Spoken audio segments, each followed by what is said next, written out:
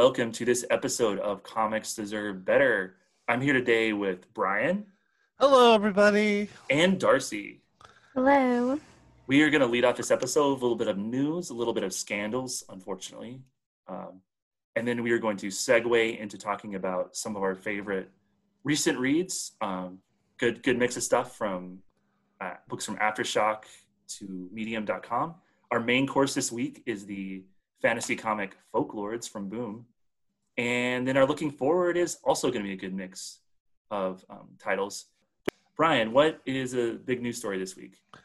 I know one of the biggest ones is Gideon Falls, which is a very good horror book from Image, written by Jeff Lemire of Descender fame, and Andrea Sortino on art. Well, this series, which has been red hot the entire time, is actually announced that they are coming to a conclusion. What looks like it's going to be the conclusion that they want, and it'll be at the end of December.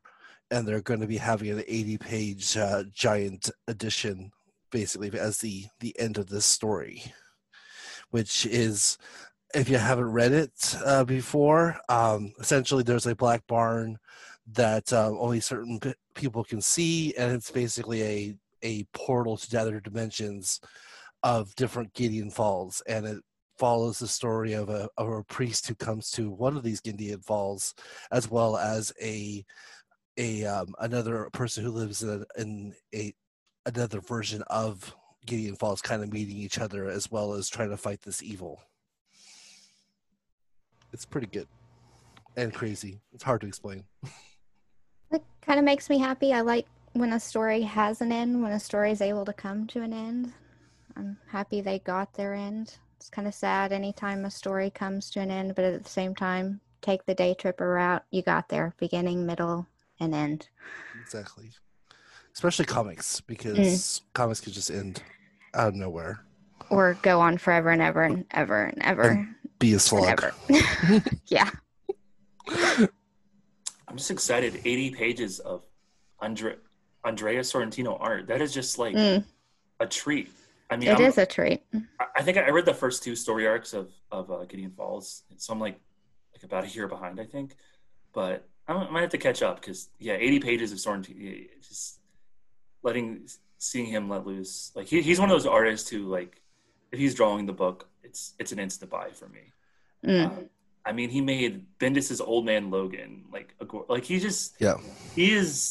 he's awesome, and I don't know. I'd like to see him do his own book by himself, but this book really flexes his artistic talent as well, because he's drawing, like cyberpunk, and he's drawing old western, and he's doing everything in this book. Right. So it's just great. Yeah, he's so cool. I mean, he made Green Arrow into a must read. Yes. Green freaking Arrow. A Green Arrow that was based on the TV show Green Arrow, and they still made it good. So yeah, that book was like I think that was like my favorite DC book at the time. Yes. I don't know. And that was also Lemire too. So if you're a fan of that, this would be an also read. Would be Gideon Falls. Yeah, I love it when my favorite artists get to kind of just noodle on their own, create their own projects. I don't think there's really a good way to segue to our next thing. We'll be like a dun dun dun. So yeah, as I said earlier, there's no real smooth way to transition to this next bit of news. On this show, it's definitely more of a positive show. We like just to talk about independent comics we like, and artists, writers, creators we like. But sometimes, as Jack Kirby maybe apocryphally said, comics will break your heart. And this week, Kate Leth, were you guys familiar with the work of Kate Leth? Apparently, I read Hellcat, and apparently she did that. And speaking of breaking your heart, apparently she did. So, hey. And Brian? Same with Hellcat. I wouldn't have been able to locate her name until today, but I'm definitely familiar with her Hellcat run in Marvel. Cool. Yeah, I was just doing that to show kind of like how like yeah, I mean there were some parts of the internet that like Kate Leth was a big deal. I think I first read her diary comics in like 2012, Kate or Die for Comics Alliance. I had come out as bi then, and she was also like a bisexual cartoonist, and I don't know, I felt like we had like similar interest and outlooks on life, so I kind of followed her diary comics, became a fan. I followed her Adventure Time graphic novels, Bravest Warriors, Hellcat. I was basically a Kate Leth beat reporter, like for a couple years, like about a year for this now defunct LGBT site. So I I was definitely a fan. But then I don't know, of late, like a lot of stuff has come out about her, racism, transphobia, like fat phobia. The fat phobia was like a while ago, and the thing is, like, it's hard to kind of find these things about her because she does this thing called dirty deleting, where she just deletes and hopes people forgets and comes back. But kind of to fast forward, I mean, I could spend a whole day talking about this situation. It's like crazy. But her most recent thing happened when she had a following. She used to do stuff for this podcast called Buffering the Vampire Slayer, about the TV show Buffy the Vampire Slayer. And apparently she had some racist behavior towards that show's diversity consultant, Mackenzie McDade. And I would encourage you to go to McDade's Instagram, and she has 2 videos explaining in detail what happened and kind of also giving some of the context for Kate Leth's behavior in the past. And also another good resource for that is there's this Twitter account called Atom Eve, ATOM Eve, and she has compiled some like basically receipts over the past 10 years. So yeah, those are good kind of materials to educate yourself, because there isn't really a lot of like news articles about it. And yeah, oh, and I forgot another big thing. So Kate Leth back in the day used to run this group called the Valkyries about female comic store workers, but apparently they had huge racism issues as well. So yeah, and there are articles about that you can track down. That's the only thing I had heard of, but I didn't connect it with the woman who wrote Hellcat. Yeah. I didn't connect the woman who wrote Hellcat with her. But that is the only thing I had heard of, was the Valkyries breaking up because of issues with racism. Right. Yeah, and it's like, yeah, it's crazy. I mean, it's because she jumps from, I mean, she started out as doing webcomics, doing retail. Then she jumped into mainstream comics. Then she jumped into animation. I guess she jumped into podcasts for a second. So like, it's like people make mistakes for sure. And I mean, she was, I don't know, when I first was aware of her, she was younger than I am now. She was like early 20s and already had a pretty big audience, especially on Tumblr. This is when Tumblr was big. Guys, showing my age, just kidding. What's Tumblr? Tumblr is big, yeah. Comics Tumblr was a thing. Oh God. I was on manga Tumblr, yeah. Yeah. For the best, probably. So she had this huge audience and lots of fans, and I don't know. But then she made a lot of mistakes too. But the thing is, like, there's just this pattern of her, like, just doing half-assed apologies for mistakes and not learning, just making the same mistakes over and over again. And just, I mean, and it's wild. And like, you just see her slowly lose respect, slowly lose fans. She hasn't been canceled yet.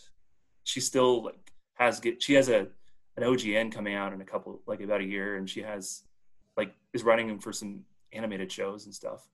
I think one of the My Little Ponies and one of the Transformers.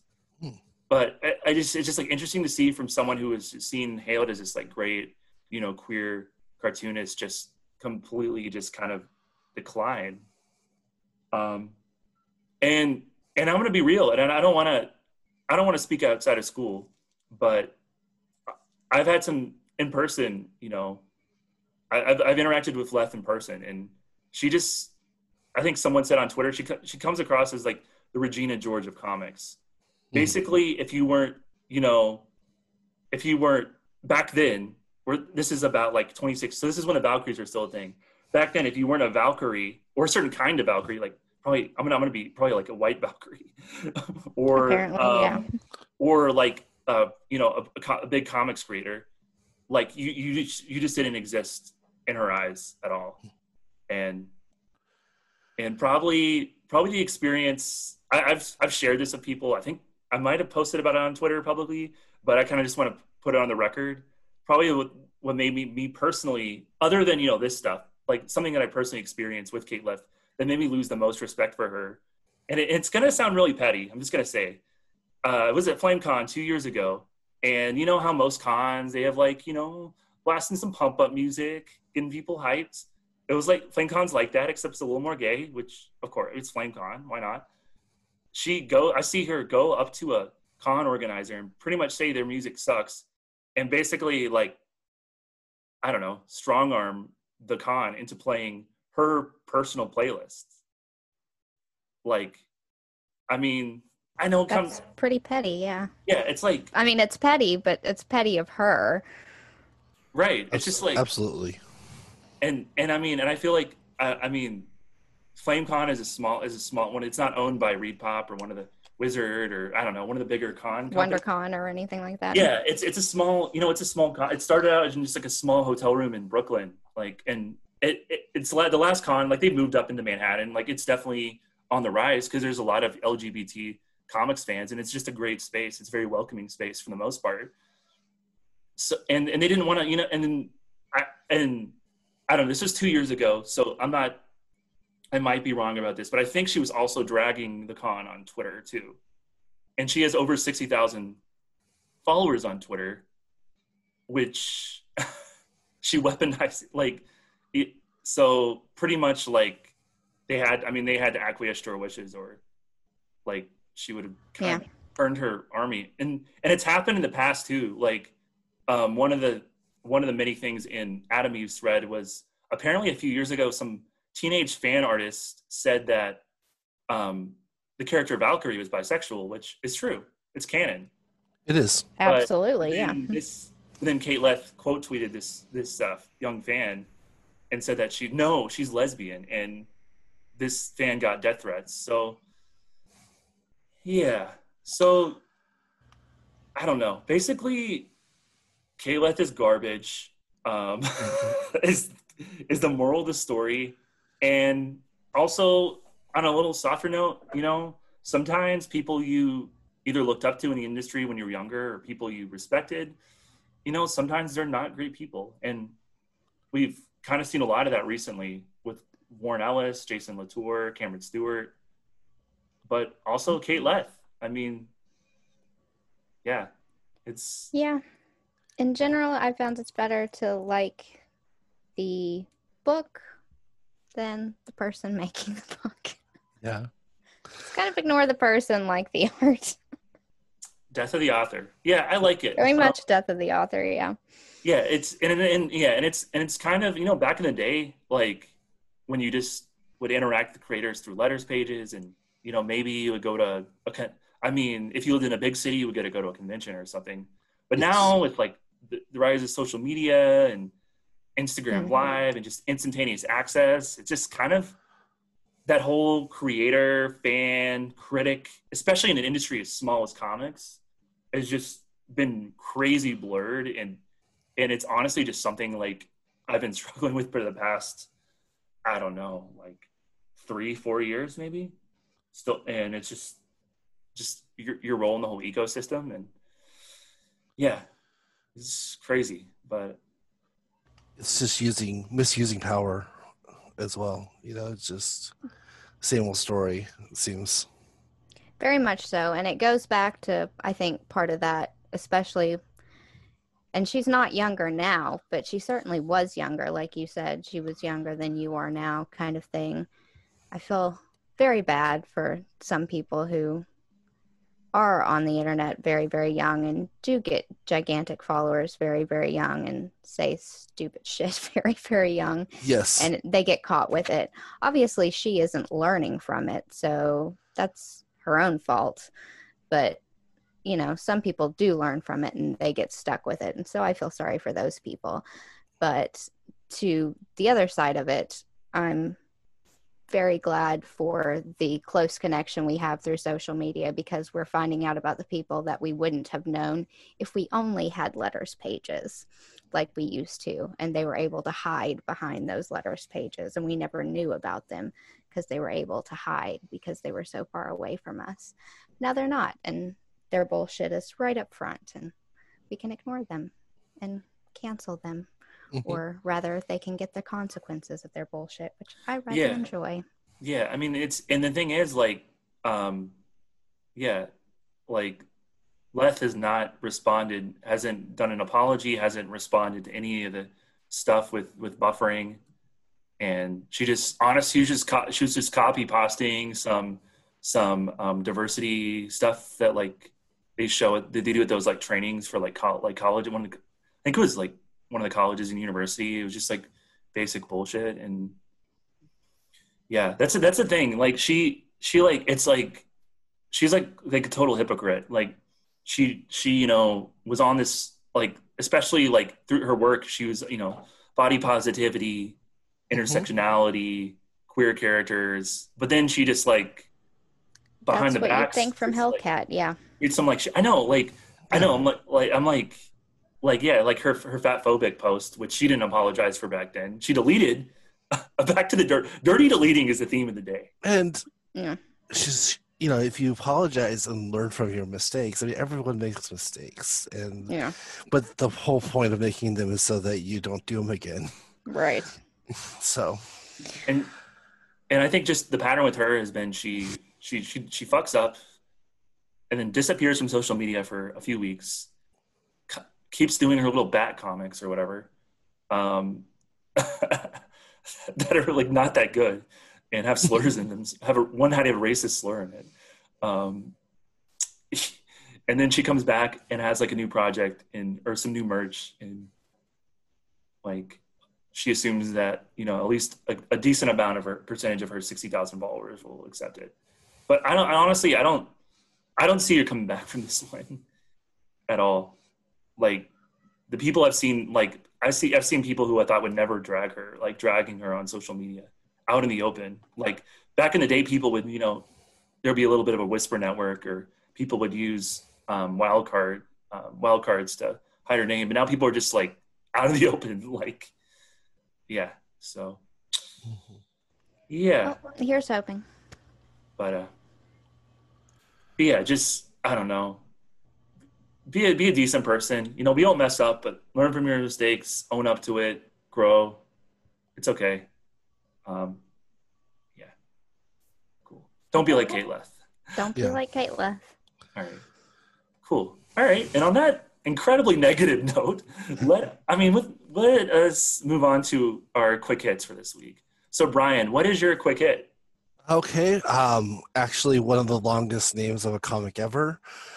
Undone by Blood, or The Shadow of a Wanted Man, number 5, written by Lonnie Naylor and Zach Thompson, with Sammy Cavella on the pencils and Jason Wardy on colors, and Hassan Otsame Elau on the letters.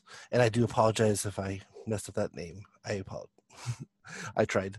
But essentially, this is the last issue of this series.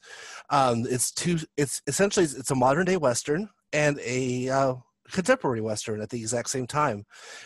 What happens is there's a small town in Arizona that a shooting in a motel occurred in about 2 years prior, and the only survivor of that shooting comes back to find the person that had perpetrated this. And meanwhile, she's going through the town trying to figure out who had killed her family. She's reading a Western novel about a serial character that is like the old kind of gunman Western style character, very similar to Unforgiven to Clint Eastwood's character, and that where the old gunman who hangs up the weapons to have a family and then gets forced to go back into the life to in this case to save their family. And so obviously these two stories that are going on at the exact same time, per the reader of the comic, kind of are basically telling the same story in two different ways, kind of the way the Tales of the Black Freighter told the story of Watchmen while reading that. So the comic has been done before, but it's a good motif, and I like it, and it really works with this. So modern Western, old Western, all together, very good. Cool. Yeah, I read the first couple issues and it's pretty awesome. I mean, definitely like some Coen brother vibes, especially the modern Western, like No Country for Old Men. And definitely, and the characters are very Coen-esque as well. Like even the modern characters are very much Coen brothers style, like neo-noir type characters. Yeah, a lot of dark humor, and yeah, definitely. This is one I definitely want to catch up on. I'm on a little bit of a. I read Pulp, Brubaker and Phillips Pulp. So I'm on a little bit of a Western kick. So I mean, nice. I think there aren't too many Westerns in comics, so I think that might be the next one in the list, which is kind of sad. But honestly, I think it's just a reality that. I mean, I'm gonna be real. The Western genre is kind of seeing better days, but I don't know. But it kind of makes you appreciate it more. Like you get maybe a couple Westerns a year, but you like appreciate them. Unlike back in the day, it was like singing. Like, they would come out with like 10 singing cowboy movies. Well, quality over quantity. My father-in-law is a huge John Wayne fan, and we have John Wayne on the TV constantly here, and it's there's some great gems in there, but I mean, like obviously with a a genre that has so many types of so many movies, you're gonna have some bad ones. Yeah, so I'm not a Wayne like the fan. Ronald Reagan westerns. Yeah. Yeah, taking jabs at Ronald Reagan. Nice. His are really bad. His are really bad. Yeah. Did he sing in his? No, I don't think he could. I think I've really only seen some of his war movies, but I don't know. The war propaganda that he later thought he was actually in war about. Oh yeah. I like when he teaches a monkey how to do stuff personally. Yay. Or right. Excuse me, not a monkey, but an ape. I apologize. It's okay. Yeah. We all make mistakes. Yeah, exactly. Yeah. Cool. So Darcy, what was your quick hit this week? I'm doing Helena Rose, which is a very short title, actually. Sorry, I've got a cough. Excuse me. It's by E.O. Levendorf, who has done, as far as I can tell, nothing else. Not even the sequel to Helena Rose, because it never came out. Sonia Liao and Veronica Fish. Veronica Fish, who colored this book, has done tons of other things. I love Veronica Fish so much. Right. Colors, art, has done so much other stuff. So Veronica Fish has done like when Spider-Woman had a baby, that whole art, done that, was on Spider-Gwen, Squirrel Girl's been on Archie. Veronica Fish, very good, very famous, very whatever. But Helena Rose is very short, one-issue indie that finishes with a kind of cliffhanger that could have gone on to a second issue, and I think they expected it to have a second issue, but just didn't. I don't know why. I can't find out why. Oh, but it didn't. I know why. You know why? So Emmett Comics went defunct. So you could put it under something else. They could have self-published. They could have done anything. Okay. Yeah, that's true. That's true. Yeah, but yeah, Emmett Comics they used to be part of Rosie Press, which is really cool. Romance Comics imprint, unfortunately short-lived. And yeah. Yeah, I couldn't find out why they didn't do it anywhere else, why this person never did anything else, why. Yeah, I couldn't find out why they just, anyway. So the basic idea of the comic is it's a sci-fi fairy tale, basically. This girl is born in this world where everyone has a flower in their chest. Every family has a different flower. Their family has a rose. Shocking. When she's born dead, she's been told. But her mom kisses her and she comes back to life. And she kind of goes through life with this big fishbowl on her head. She can't be let out of it or she'll die because she's allergic to the world. She's very witty. She's very funny. She's kind of, I'm going to go out in the world and live my best life and be just crazy because I could die anyway. And her family is very protective and overprotective of her. She's got a little brother who she kind of manipulates to do whatever she wants. Her father is going to write the best novel ever, but can't get past page 2. So they've got this really interesting family dynamic. She's got an uncle who's kind of disappeared, and I think who was going to be part of the second issue if the second issue ever got written. But the uncle left all these interesting experiments in their attic, and so she and her brother often go upstairs to like build weapons and do weird stuff because she's an inventor. And so it's just about Helena and her brother doing all this dangerous stuff and her mom trying to stop her. And one day she kind of breaks open her fishbowl, and it's not called a fishbowl, obviously, but it looks like a fishbowl. And her mom is basically going to like ruin the family to try to do this experimental medicine thing to try to save her life and fix her rose, which is kind of falling apart inside of her. And so it's what's Helena going to do to try to protect her family and protect herself and go on to live her best life.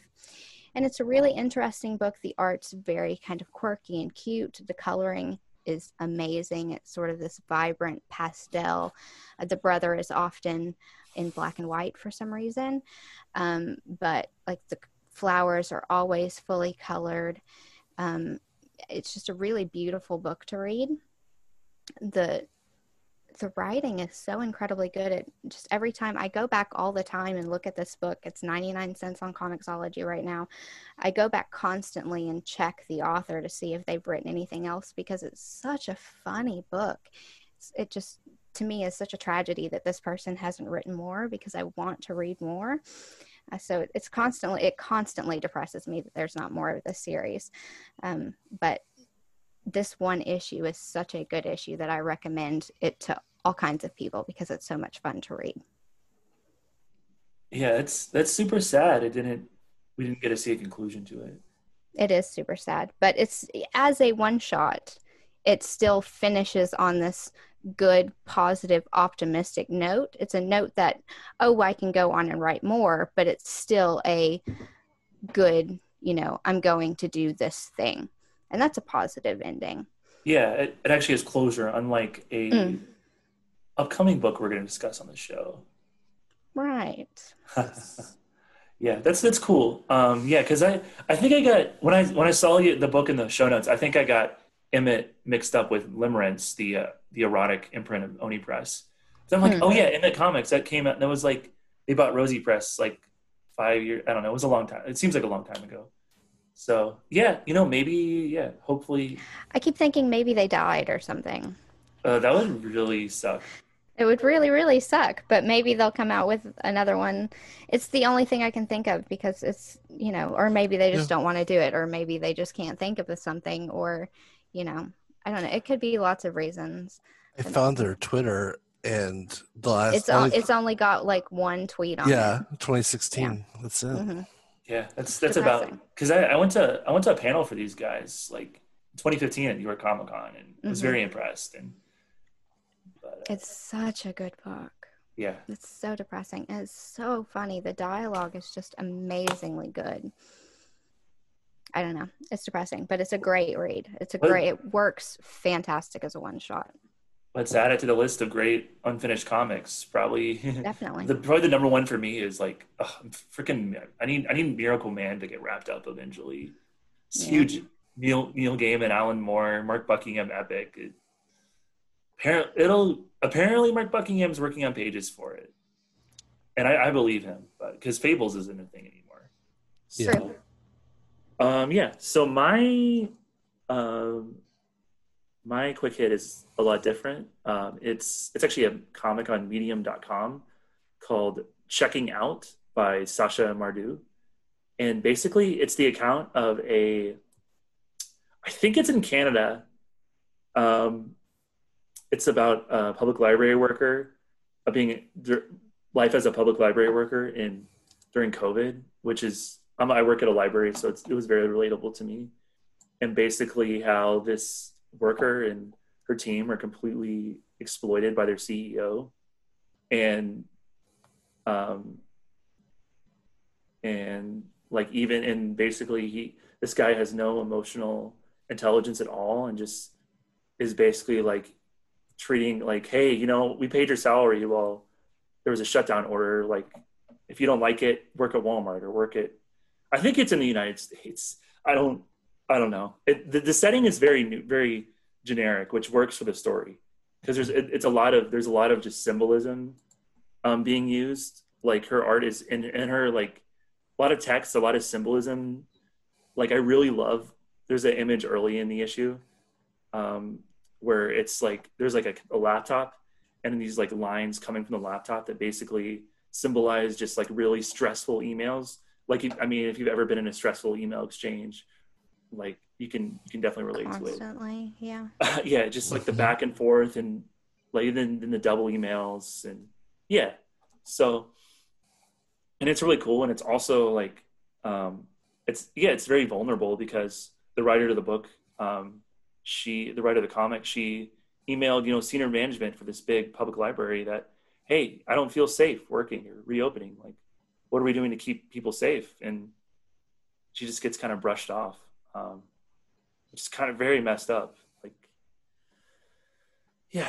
And but then you kind of see her like eventually coming to the realization that she doesn't want to work there anymore and that her safety and her kids' safety is more important than her like job and which is really and then she does a good job of also acknowledging like her privilege in the situation because she can she's developing as a cartoonist, so she does have that stream of income, but understanding like for some of her coworkers like that's all they have. And but yeah, it's good. It's definitely it's like a great. I think we've talked about a lot about in the show. We've talked a lot about comics that address COVID-19.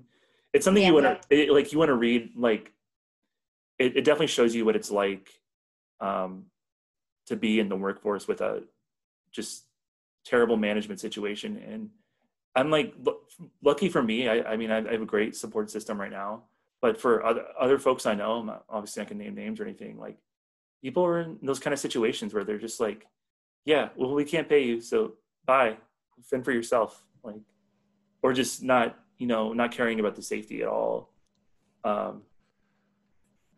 And yeah, and I don't really. I mean, I could definitely get really personal and dig deeper for sure, but I think yeah, it just shows that people just even in when you think about public library like public like libraries, you just think people doing it for the good of society, public good, but you have to deal. I mean, like finances are an issue, and it's like I don't know. It's really complex, and I think this comic does a really good job of just kind of teasing out like these kind of universal stress, anxiety. There's a therapy session at the end, and the therapist is kind of like amazing, I guess. He just like gets everything that's going on. Like I don't know. He connects. He gets the mindset of the manager and then her mindset and just puts things together in this wonderful way. Basically saying like work is like a transfer of energy, and you want a positive transfer of energy, not a negative. And Right. she basically realized like she was getting negative, so she's like, I'm not going to do this anymore. And I've worked jobs where there's been definitely negative transfer of energy, so like I could definitely relate. Just coming home drained every day. Mhm. Just like, And you don't even know why sometimes. It's just like, why am I so tired? And it's because it's just the job just takes it out of you. exactly. Mm-hmm. yeah, I mean, it's honestly just life under capitalism Mm-hmm. in the United States. Yeah. But yeah, and it's just, and it is just, and I'm just like about putting myself in her shoes and just like just she's so good at just like capturing the wording of some of people. Like there's a nice guy manager who kind of tries to, like, they have this like good cop, bad cop routine during like a meeting. And he's like, hey, so you guys can have your wish list of safety items. Like, Wish yeah, list. like it's some kind of like bullshit posters or swag or something, instead of like, yeah, we need shields for the circulation desk, we need, hand sanitizer, we need all these things, because it's this library, it seems like a very busy public library in a major metro area. Like there's stacks on books and carts. Like this is, yeah. So but yeah, no, it's really cool, and you can go on Medium and read for free. We'll have the link probably in our Twitter. So yeah, if you want to know what it's like, yeah, to work at a library in COVID, check it out. And also, it's also a solid personal story too. And I definitely want to check out more work from this cartoonist. Oh, sounds pretty good. Yeah, I mean, she's definitely like pretty wordy, but she uses words in like a creative way, like different kinds of lettering, different kinds of bubbles. Really good, like using highlighters, and she's a really good letterer for sure. That's something I did a reread before the show, and I'm like, this is good lettering, because usually I think I'm not really into text heavy comics, but I think the creativity of lettering helps. So yeah, check it out. It's free. It's literally free on Medium. So yeah. I'm fortunate to work in a small office, and I just have mass respect for anyone who's doing a front-facing job, right now, because it is even my job where I'm in an office with two other people, it's still kind of stressful, and yet when obviously people are in grocery stores or libraries or anywhere else where there's people out, there's people coming in every day, you don't know where they've been, then it's just insane. So mass love and mass respect on that. Yeah, I mean, like there's so many horror stories about like people going to libraries, refusing to wear masks, people spitting on, like, it's crazy. I mean, it's crazy, and yeah, it just for books. I mean, books are important, but they're not. It's that whole thing with like essential services. Oh man, I could do a whole episode on this. It's crazy. I'll probably get canceled though. Canceled from comics. Canceled from no. I'm just kidding. So speaking of libraries, actually, librarians are actually antagonists for the most part. There's one kind of, anti-hero-ish night guy. In our main course this week, which was Brian's pick. It's a book called Folklore. It's from Boom Studios. It's written by Matt Kent, who we mentioned on the show before. I think Darcy mentioned being a fan of. I love Depth. Department 8, or I don't. Is it Depth? Department H, Depth. I honestly have no clue. I say Depth because it's easier to say than Department H. And both are acceptable. And the art is by Matt Smith, who he's done some good work on his self-published book Barbarian Lord, and he did this Crusaders versus bug alien things called Lake of Fire. That he's really good at like fantasy magic art, and but he's not the editor-in-chief of 2000 AD. He's also my third favorite Doctor. No, I know we had to get that out of the way.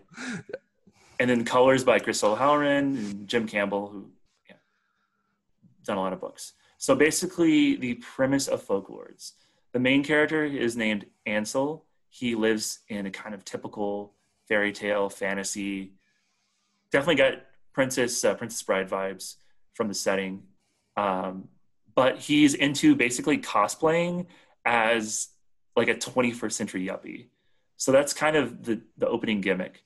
And his world is the unlike, things like standardized tests and college admissions, his world is really centered around the concept of quests. So every year, the teenagers, college age kids, go on a quest, and there's a big assembly, and they go on a quest, and it's usually just like a bullshit fetch quest that you would do in like the first 5 minutes of like one of the Witcher games or something. But this year, the quests are canceled by the librarians, and the librarians are not. They're like the opposite of what a librarian should be. They're total gatekeepers. Like, they're straight out of 1984. They shush everyone. It's honestly pretty hilarious, and it's way. I think it's because I'm just so close to the material. It's just like way funnier than it should be, for sure. But he does end up going on a quest for a folklore, and that's kind of the plot of the series. So let's switch things up. Darcy, what did you think about Folklords? What are your overall thoughts on the series? I think we're starting with me because I have already said I did not like it. All right, let's dig. I'm rather sad because, as stated, I am a Matt Kent fan. So this was unexpected for me. But I've had some time to think about it, and this is kind of where I'm at. And I feel terrible because I hate not liking stuff, and I hate causing conflict because it makes me very stressed. But this is where we're going. Okay. So basically the idea is, and I think a lot of this has to do with my age and where I was when, like, things that were popular when I was young. So we're talking fourth wall breaking narration that was super popular when I was at a certain age. That was crazy popular. Fantasy, that twisted fairy tale, twisted RPG. We're talking RPG world. Robin McKinley, Mercedes Lackey had a whole thing. This was crazy popular for like a long time. I talked in the first episode about fables. Like, this is something I kind of cut my teeth on reading when I was young. So I hate saying it. I feel so terrible. Oh, that's fine. This felt super basic to me is the problem. Is like the foundation of all of this, the fourth wall breaking narrator, the twisted fairy tale, twisted RPG part of it was boring and basic versions of something I've seen done hundreds of times. So if you're going to set the foundation of your story on something and doing it in a boring way, you have to have some emotionality somewhere. You have to have some interesting tone or some witticism or some characters I care about. But the characters are all annoying and terrible. And I hated all of them. And it's not really helped by the fact that I had just kind of gone over The Golden Compass, and I had just watched his Dark Materials. Oh, okay, this makes sense HBO. Now. This makes sense now. You have this that's a piece of context I needed. Thing. That's so a piece of context I needed. Context. Yeah. That's done so much better. Well, yeah, and it's Philip Pullman. I mean, come on. This is Matt Kent. He's not terrible. Yeah. Depth is great. He can do characters that I cried in every single issue of Depth. He can do characters that give me emotion. There is a page in Fables. Oh my God, I'm so sorry. Folklords. Archer's background, where he's telling the story about how he's found and his parents, and the art's giving you a completely different description of that story. That was my favorite part in the entire book, because it's like, this is what I know and I remember, but this is what's actually happening. Like, my parents didn't really love me so much. Like, they thought I was a curse. That I thought was super interesting, and I was afraid. Like, every panel I was reading, I was like, please, God, don't let the narrator come talk to me. Please don't make this awful, because this is actually super interesting for a second. But like every other part of it, I was just, it felt super cringy to me. It felt like Shrek without the fart jokes. But I was like, obviously I don't want the fart jokes. Fart jokes are awful. Oh my God, I love the Shrek comparison. I see it now. Okay, like, I can see that. but like Like just Ugly is definitely a Shrek character. Ugly is Shrek, Ugly right? is Shrek. Ugly is Shrek. Ugly is like Lady Shrek. And I think that Ugly is supposed to be commentary on, oh, well, love your body or whatever, but she doesn't love her body. She never comes into some self-realization about loving herself because she's still going around kissing people. She's really rapey, for She's sure. still rapey. She's still an asshole. She's got some. Why do you like this character, Brian? She speaks it to other people. She tells, when she's talking to Ansel, she speaks the right things. But her actions are awful. Oh yeah, she has good. She has really good dialogue for sure. I think it was the dialogue for me as well as the juxtaposition, like of her actions don't match her action. Her words. And I can see that again. Like I completely understand like bad characters being interesting. Mm-hmm. Take it back to his Dark Materials. Like 90% of the characters in his Dark Materials are terrible people, but they're interesting and you care about them. Like I just forgot her mom's name. Spoilers for her Dark Materials. Or his Dark Materials, whatever. All the characters in those books are pretty much terrible people, but I cry for them half the time because they're going through shit and I feel it. But like Ansel's girlfriend, I didn't even realize was a girlfriend until they finally said it. Like there was no emotional connection between those characters. That was a complaint I had as well. It wasn't until my second reading of the book that you don't even realize that the character Demir, which is the girlfriend, is even like part of most of the issues. Like she's sneakily following, sneakily in there, right? Yeah. Mm-hmm. And so I caught it, but yeah. And that's the thing too, is that real quick is that I think what I could totally see it being derivative. And I can see it being kind of, as you were saying, Shreky, and I agree. I think kind of the payoff and I think it's the potential to me that makes me like this book, because I feel where it ends after the last chapter, it could become a really good and interesting and non-derivative series. Because there's going to be like the idea of like basically he's going to be going on a quest to kill these folklords, and he doesn't want to kill. So there's going to be some questions of whether or not what's the morality of murder, or what is there another way to solve problems. I know that's kind of derivative as well, but I think it'll be interesting in a fantasy setting for sure, because like I understand, like in a real world setting, like but like in a fantasy setting, I mean, when you're watching Lord of the Rings, Aragorn isn't having moral quandaries about killing orcs, or even if you want to go away from orcs to humans, he's not having, when he and Legolas and Gimli in the Return of the King take over the Corsair ship, they're not like, oh, maybe these guys have families and shit. And there's one scene in like the extended edition of the Two Towers where Faramir actually, like, it's an amazing scene. Still feel bad for it. Yeah, that is a great scene. And it's from the book too. I mean, it's straight out of Tolkien, which it's why it's so good. And he's like looking at this dead Haradrim, and he's like, man, maybe this guy wasn't really evil. Maybe he just was forced to sign up for some war in some faraway land, and it just like hits that realness, like that you can tell, like back to Tolkien's World War I history. And honestly, like I did like Folklords. I mean, Matt Smith's art is really fun, for sure. He's really good at that kind of folksy storybook style fantasy, but with a little bit of an edge. So he can get gross at times for sure. But there's a lot of BPRD, and I think he has worked on BPRD before, but with the coloring and everything, I see a lot of Mignola in his work on the creepy stuff. I liked a lot of the onomatopoeias that went across. Like the sound effects are really good. Ooh, yeah. And that actually is something I wanted to bring up. I think the whole point of this book is basically the power of words.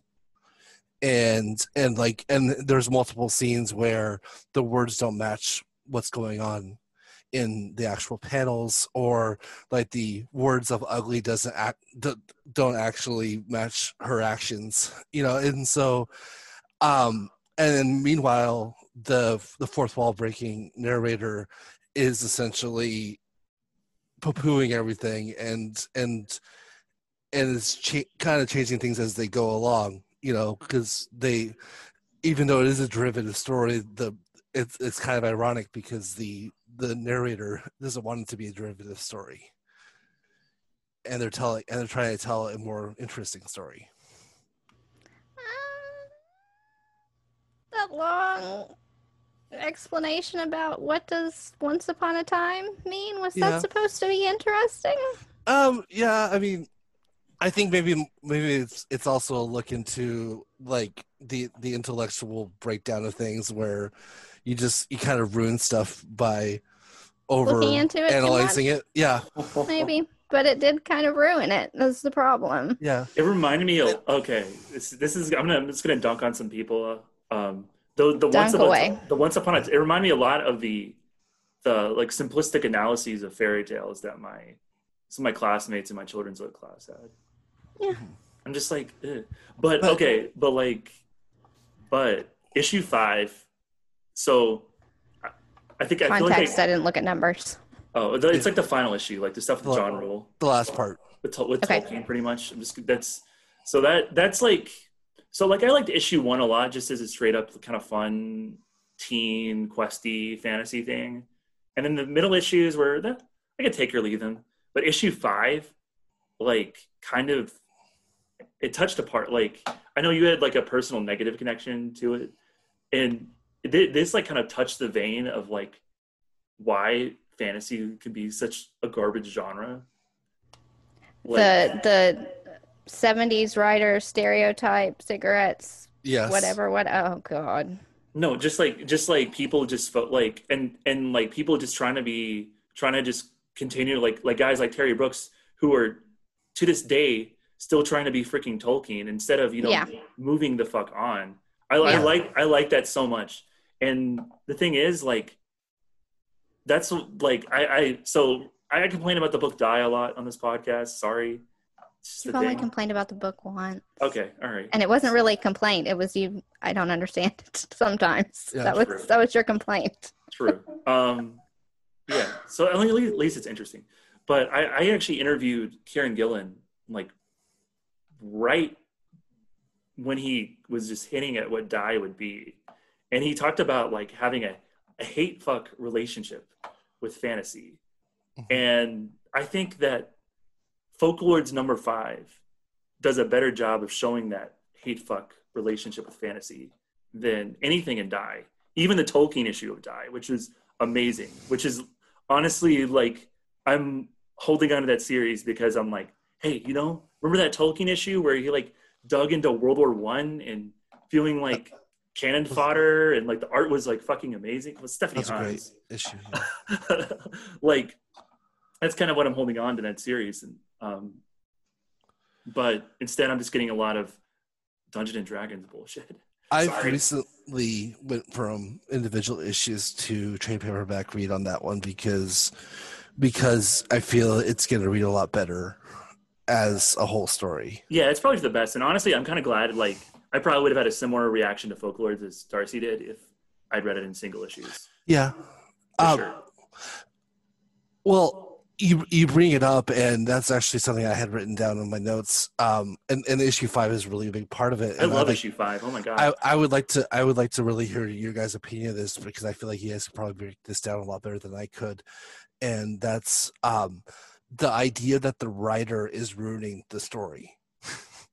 Like basically there's a beautiful world out there, and the writers who are basically the folklords of the story are destroying this beautiful fantasy world by inhabiting it and trying to write about it. Yeah, I can see that. I mean, I can see that. I can see all of that. Like, the story is the story is the story. Like, that's a thing. I get it. But that doesn't make it interesting or good or me want to read it. It just makes it annoying. Yeah. to me. In a way, maybe the story was better before Kent wrote it down. Oh, okay. Well, I love just like the Kent's writing for John Rule in issue 5, because there's that scene where he's basically like, I mean, it's a lot of, I mean, it is kind of Kent telling on himself and being like, hey, I actually gave these characters psychological depths. Well, maybe not so much. Versus, Maybe not so much. but like Kent does, like honestly, like Folkwood's 5 is like, I see it more as a work of criticism than as well, except for like your little teaser ending thing. Yeah. I see it more as like a work of criticism than like an actual story, especially the John Rule scenes.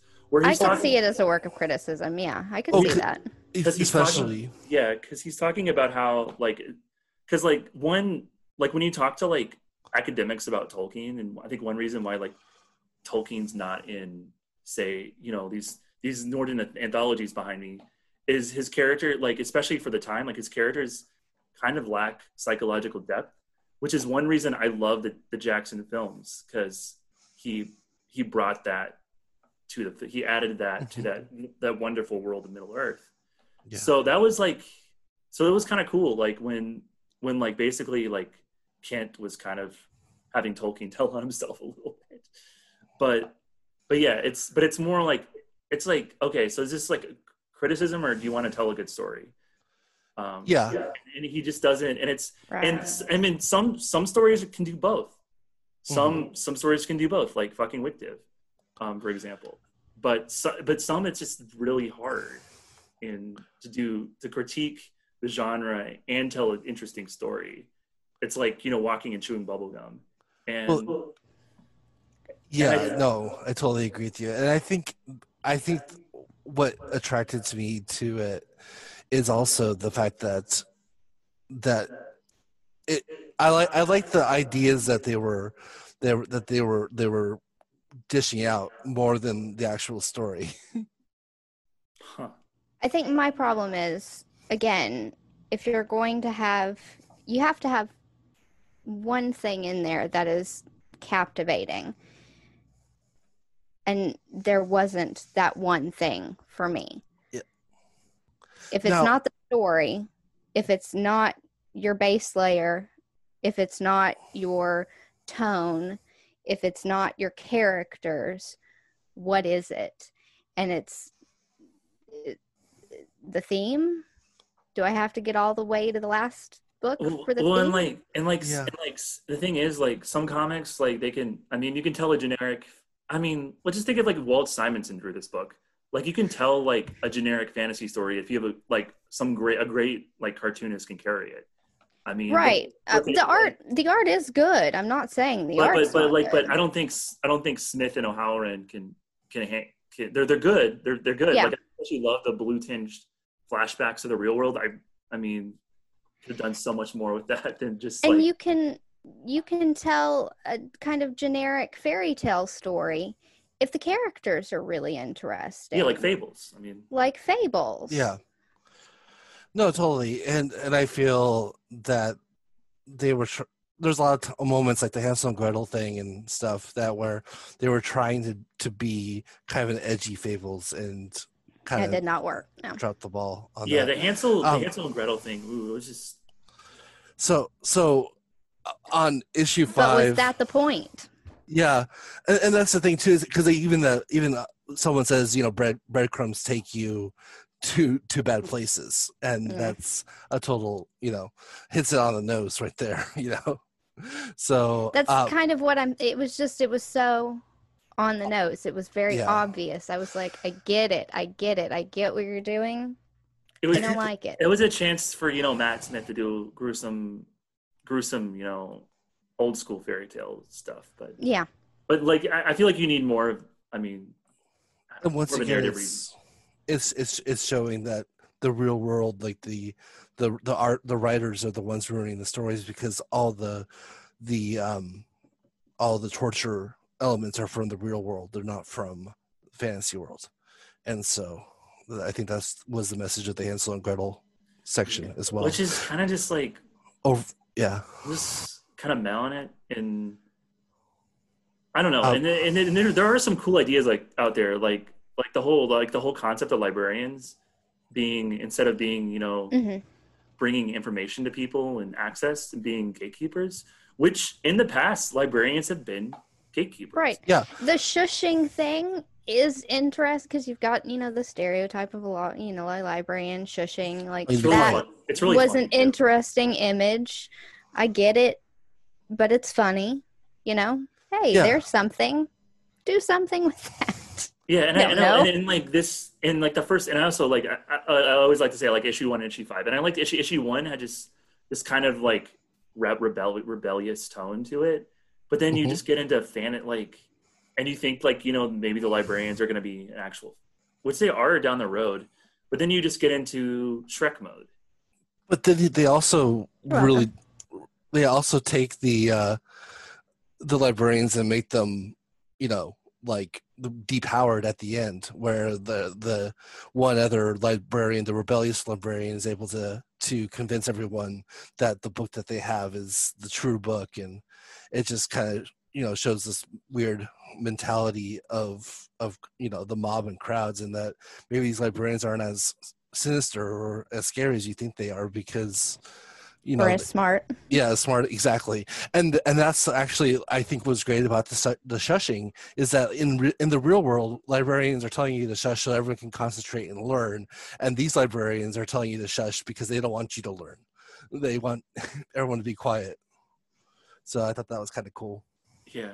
Well, and there's like, I think there's some commentary on like fundamentalism and just focusing on having one story, having one, I don't want to offend people's religions right now, having one work control your entire life, whether that's something religious, whether that's political, like all the people who basically worship the United States Constitution, even though it's a flawed document from to be open. A living document that is flawed. Yes. Yeah, from the late 18th century. Oh God.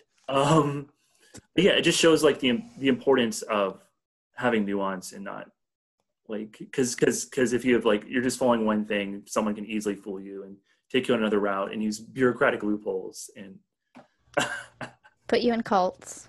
Yeah, pretty much. Are you telling me that a document that was written in the late 18th century that contradicts itself by saying that all men are created equal and every single one of those people own slaves is flawed? Definitely agree. No, and the thing is too is that I think what I was saying earlier about the book, how it was the potential, because I mean I think I would have given it a lesser grade until those last pages, where all of a sudden you're in the real world and you have the fantasy, nerd. Everyone looks at the way everyone looked at Ansel in his village, and doing the same thing as Ansel did, but in just opposite. And I thought that was kind of cool, like opening it up, and the fact that those are actual places in New York, and I love the Strand. I think like issue 2, I'm like, yeah, it's the New York Public Library. Those big lions. Yeah. Which I hated it more because of that. Oh, you did like the end? No, yeah. I loved it. I loved it. I'm like, yeah, New York Public Library, such a cool place. Not because of the New York Public Library, because of the girl at the end that was LARPing. Oh, I like that. That was awesome. Because of his Dark Materials thing. Yeah, I can see that, definitely. And I'm not as familiar with that series, so I mean that could also be very much why I think it's fine. I think it's almost exactly how the show ends. Okay. And I had just watched the show like 2 days before. And once again, someone did it better, and so portal fiction is a thing. I mean, it's like so popular. You got Sean McGuire's series, you got Magicians. Like it's fine. It's like complaining that a superhero movie ends with the superhero beating the shit out of someone. Like, I understand completely. I think it's just showing it's portal fiction. It did fiction. bring it down for me. It's portal fiction. I mean, but at the same time, I mean, there's a lot of bad superhero movies because they just stick to the script, and the superhero movies that are the best are the ones that kind of borrow from other genres and kind of play with everything. Or just but you also have blue light fatigue. Oh, there's the blue Yes. light shining in the sky again. And the Or the sound. ones that are just wholesome as fuck, like Spider-Man 2, where he's like not in costume for like a third of the movie, and it's just I don't know. I remember reading something about that a long time ago where everyone was calling him Peter Parker Man because he's never in his costume in that. But I movie. love it. But it still holds up for being a 15-year-old movie. But yeah, I mean, I didn't mind that at all. Like I thought it. I mean, if that wasn't in the book, like I probably would have definitely given it a lower score, for sure. So it was kind of like Kent and Smith kind of cooking with some extra gas at the end for me. And also like basically there needs to be volume 2 or like I'm gonna turn into a Darcy. Yeah. Because if there's not volume, like they said, like, I mean, some, like what we were talking about earlier, like some comics, like, oh, well, there could be room for more, but it's like a coherent thing. Like I think Old Guard, to a lesser extent. Yeah. But like this one, it's like you have to. They have this amazing epilogue that's in. You're just There's like, a lot missing out. Yeah, there's a lot. What is Archer up to? What's that all about? What? Yeah, Exactly. I would like to read more. Maybe. That was a big complaint of mine too, is because Archer is made out to be a character it seems like he'd be the most interesting character in the whole The most story. interesting character to And me. then he's nothing. then he disappears. He sucks. What? Yeah, But like, I liked him the most. I mean, was that a commentary on like in like the Lord, especially in the Lord of the Rings books? Characters who characters just randomly disappear. Yeah. They just Gandalf. they disappear Yeah. forever. Like I think the movies did a better job of it because people would have not. If you had to spend an entire like 2/3 of the Two Towers without Frodo and Sam, like Yeah. people would be like, Yeah. the fuck is the point of this movie? So Gandalf the living Deus Ex Machina, essentially. I mean, he is a god. He is the Deus Ex Machina. Well, just quick. And do folks have any final thoughts about Folklords? Any complaints? Anything? Brian. No, I speaking with you both, kind of expose the warts of it, and it is definitely derivative, but at the same time, it's a fun read to just be by the fire if it's winter, I guess, and just kind of read it on a rainy like Sunday. So nothing groundbreaking, just kind of a fun quick read.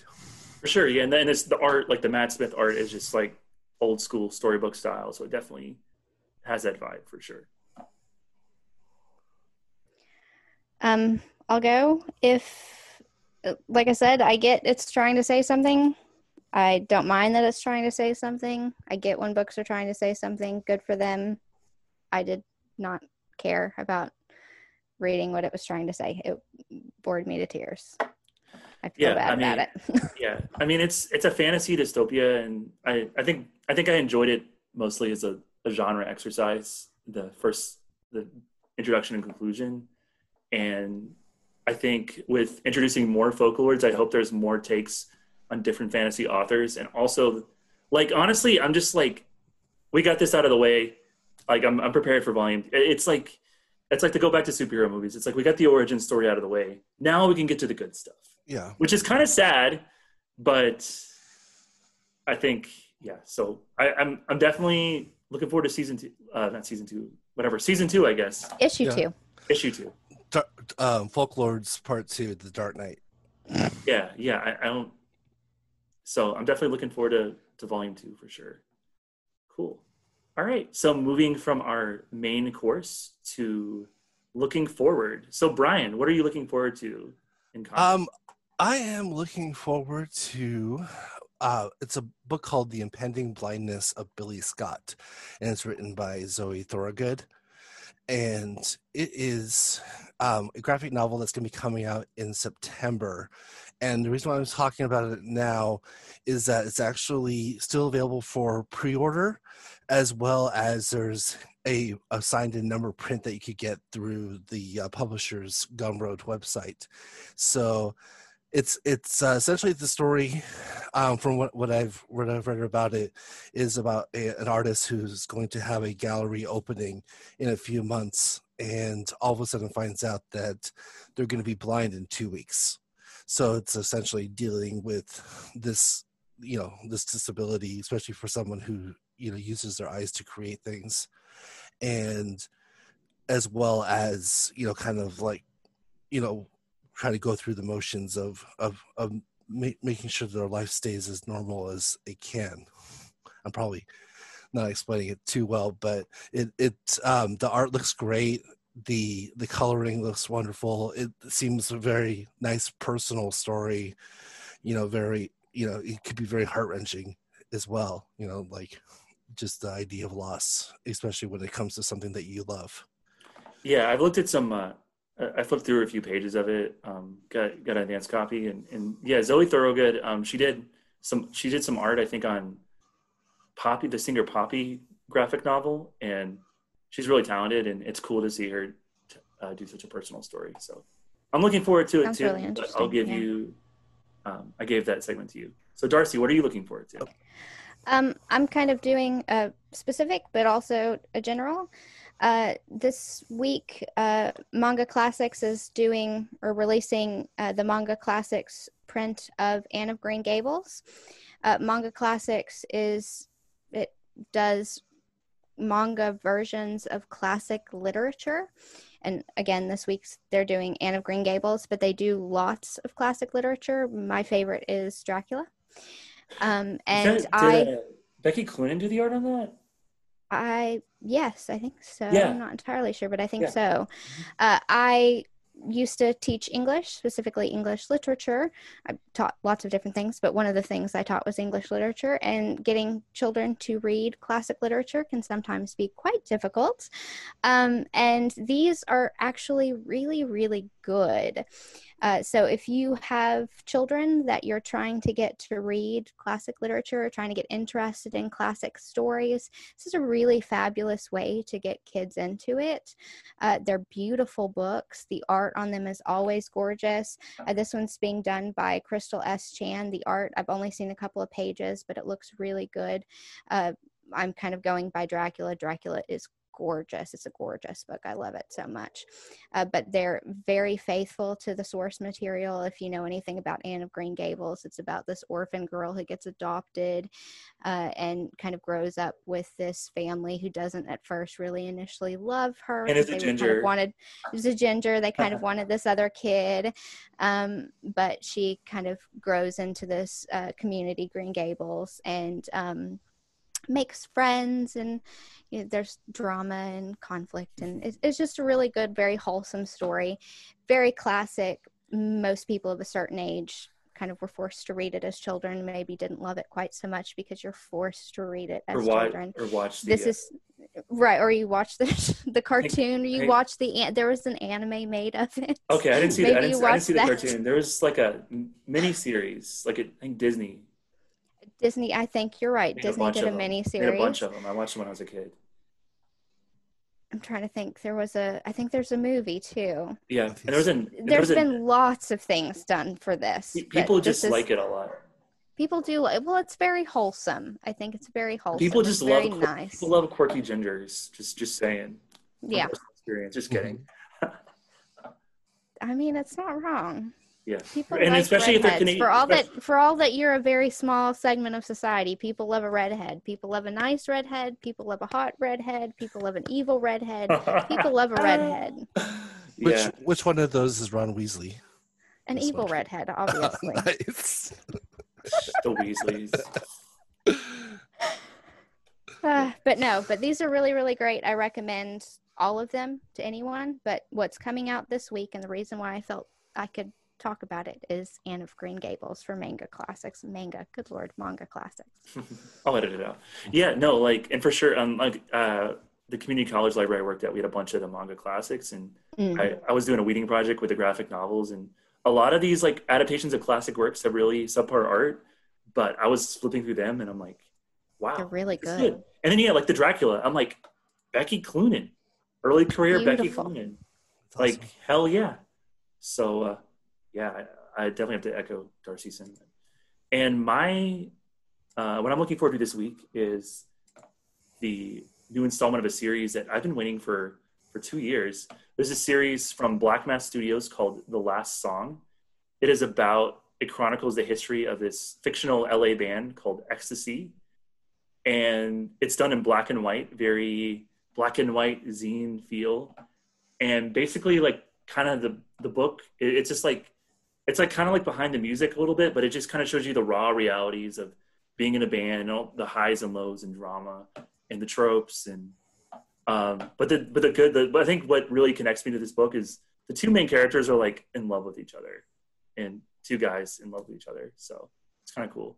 And the main character has kind of the I don't know if our listeners are familiar with the band the Manic Street Preachers. He looks a lot like Nicky Wire, the bassist and songwriter for the Manic Street Preachers, even though he's American, but whatever. It's cool. And it's cool when you really get to know the characters and their personalities, and it's awesome. And I like it. And I'm glad that you finally get a new issue out.